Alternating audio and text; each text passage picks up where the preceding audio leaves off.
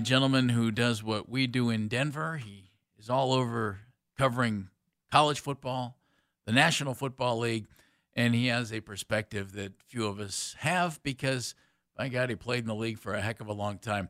Former linebacker with the Steelers, the Seahawks, the Patriots.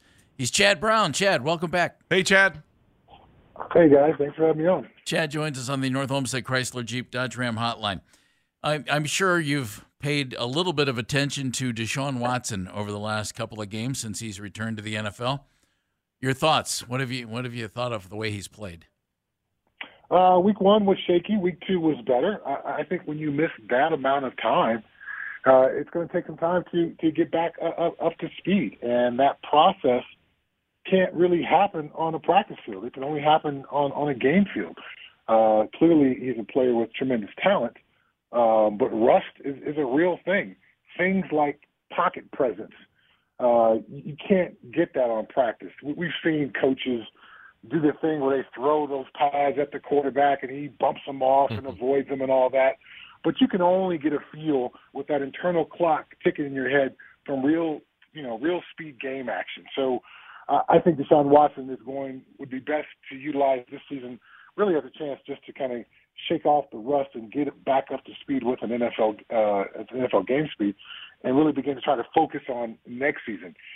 This offseason is obviously going to be very important for him to continue on what he's able to get back this year. But I would not expect Deshaun Watson to light it up from like a Pro Bowl quarterback level anytime this year. Should Browns fans be disappointed, especially because of the way Jacoby Brissett played in his games? Like, if you were a Browns fan right now, what would you be thinking about your own organization? It's a difficult one. When you invest $250 million into a player, you want that player to play. And you want him to play well. And for Deshaun Watson, as I just talked about, who's missed as much time as he has, the only way to do that is to go on the field and play. And if you were to, start Jacoby Brissett for the rest of this season, that only puts Deshaun Watson further behind. So it's one of those tough decisions you have to make as an organization with what's going to be best down the road, what's best long term, what's best for next season. Getting, Kevin Stefanski, if he's able to come back, which I think he will, and Deshaun Watson as much on the same page this year so they can go into this offseason with a bit of a momentum behind them. Chad Brown joining us. Chad, you played for a couple of organizations that were really kind of known for their stability, I think.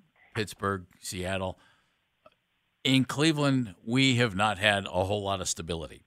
When you're in a situation and you're playing and it might not be going well, what screams we need a coaching change? What screams this is okay, we need to figure this out and we have the right guys leading this thing? It's always going to be on a case-by-case basis. A real general marker is at the end of the year, is the arrow pointed up? Did we encounter some injuries or some rough times or go through a rough patch? But did the coach continue to have the locker room buying in? Were the guys able to play to their football character? Did they quit? Did they take the ball and go home? Did they cut out early on during the week and not do their weight workouts and not watch the tape necessary to prepare for the games? Was there a general sense of belief and trust in the coaches? Those kind of things are important. When you have constant turnover, it's very difficult to do more than try to survive and tread water and really just move ahead. My 8 years in Seattle, I had 6 different defensive coordinators. So every year you're learning a new language. And every year you've got a coach coming in who has his little pet peeve that you as a player have to be able to do.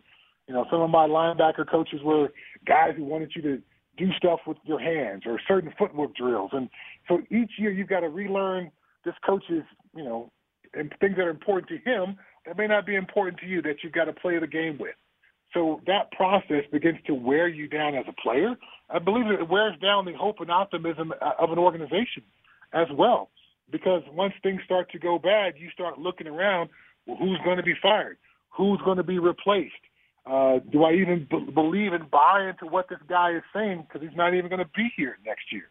So stability is obviously incredibly important. But the first part of having stability is having the right people in place. and getting some competent results from those people. Now, this year's a bit of an aberration for the Cleveland Browns because the Deshaun Watson situation. So does Kevin Stefanski warrant another year with Deshaun Watson, a full off season, a full training camp, all that process to really see what those guys can be like together?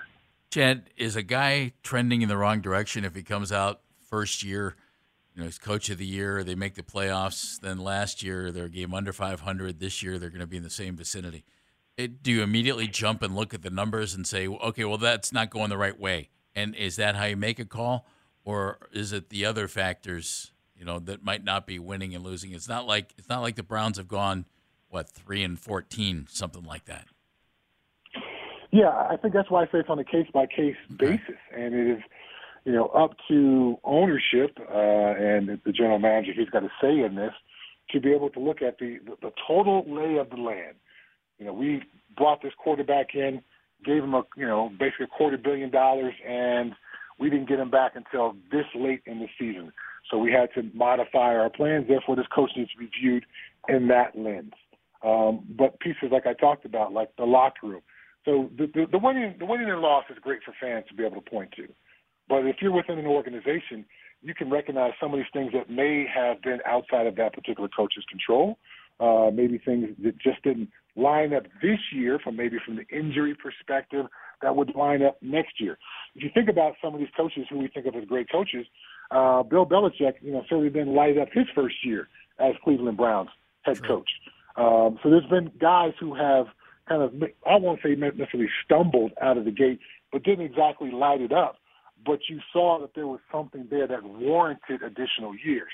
So those decisions are always tricky. They're always a bit nuanced if you go beyond the win-loss record. Chad, the team you cover has been a mess, the Denver Broncos. Last week, they're getting smoked, and then Russell Wilson gets hot.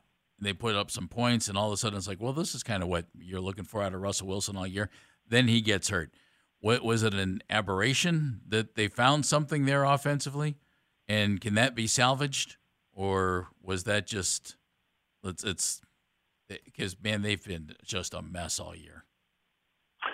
Okay, the mess part is there's no doubt about that whatsoever.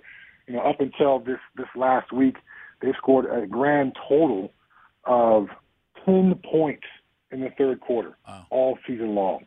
So, that's just bad football. You go into the locker room at halftime, you come out with your adjustments, and they fall completely flat.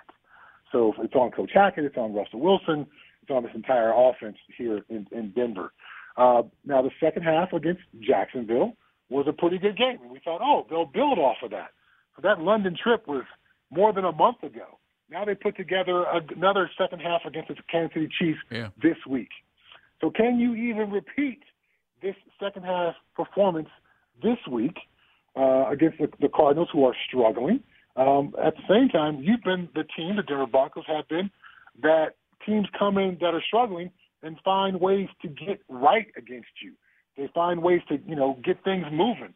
The Las Vegas Raiders, as poor as their season has been, have beaten this Denver Broncos team twice. They got right against the Broncos. So I'll need to see this week's game before I'm able to write, a story about what we saw last week, whether it was an aberration or is the arrow finally pointed up.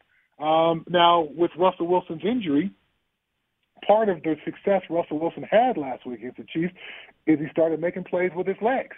And that's what we were familiar with from him in Seattle. But for a guy who's able to do that, you still got to be able to protect yourself. And as an older player, particularly as an older quarterback, it becomes harder and harder and harder to protect yourself unless you're a guy like Peyton Manning or Tom Brady who are just willing to self-sack and fall on the ground, attempts to not be hit. Well, Russell Wilson tried to reclaim his past glory and got himself in concussion protocol. So that doesn't seem like a path forward for this team or for Russell Wilson. The prospect of him being a pocket passer evolving into Drew Brees doesn't seem to be within his skill set.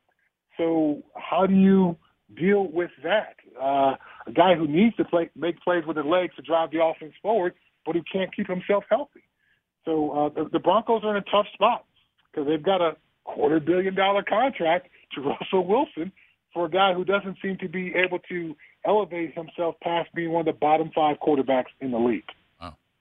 Let's turn the page just a little bit for college football there in your neck of the woods. What do you think about Deion Sanders becoming the head coach of the Buffs? A lot of optimism, a lot of energy, a lot of restored hope and confidence has been abound here in Colorado since Coach Prime, as he likes to call himself, requested to be called, has become the head coach. He's getting 4 and 5-star recruits that CU couldn't have dreamed about within the last decade are now in the conversation for the Buffs. So there's certainly a lot of positive from this move from CU to be able to do this. In the short term, they were able to, in the pursuit of Coach Prime, get the Board of Regents to approve a higher coaching salary for the head coach. And now the Buffs are paying at what we think of as a higher level college coaching head coach salary. They got the pool for the assistant coaches raised as well. So now that's no longer an issue. This transfer rule, which has been very difficult for the Buffs the last 2 years to bring in transfers in, now the transfer portal has opened up and become, a part of college football. They couldn't bring guys in academically because of the standards on campus. So now they got the chancellor to approve a pilot program to bring some of these transfers in to help, bring up the level of the recruits coming, the transfers coming in, and put them on par with some of the other football powerhouses as far as transfer rules. So in the very short term, even if this Deion Sanders thing isn't a long-term move, even if it doesn't pay off with wins on the football field, they got some of these massive barriers that have been in place the last couple of years for the Buffs. Those have been removed. So I'm stoked about that because, again, if it's not this coach, maybe the next coach who comes in will meet a higher level of success because these roadblocks have been removed. I expect Deion to be in a bowl game next year, having said all that I just said, because he's going to bring in far better players. Now, will it be like Lincoln Riley at USC and like Brian Kelly at LSU? I think that's a bit too high of a hill to climb for the Buffs here in year one. Both LSU and USC have 4 and 5-star guys on their roster. They're recruiting hotbeds in Southern California and the state of Louisiana in ways that the Buffs haven't. So it's going to be a bit more of an uphill climb for Coach Prime, but I certainly think a bowl game shouldn't be out the realm of possibility. All right, Chad, I have a bone to pick with you here, okay? And if I didn't understand the reality of it, I'd have a real valid point, but I understand the reality of it. You went to Colorado. Congratulations, part of a national championship team there. Andy and I went to Kent State. Not part of a national championship team there. Didn't root for one. We're lucky to win a MAC championship. And your alma mater hires our alma mater's head coach away to be the offensive coordinator. In what world does that happen, Chad? We're not happy with you. Wait, hang on. I'll help you out just a little bit. He doesn't understand that our alma mater is one of the cheapest universities in college athletics. I said I knew the reality of it. Okay, I just want to make sure that he was like among the lowest paid in football sub. Yeah, okay. In the You're getting a good so, offensive coordinator. Yeah, we thought he was a good head coach, Chad. Yeah, I think only a coach like Coach Prime can pull a move like that to get somebody who's, in a head coaching opportunity and get him to step back down to the assistant level. I got a little bit of Kent State knowledge. I was coached by Dean Pease. There you go. I was at the New England Patriots. Know Dean really well. Great guy, great position coach.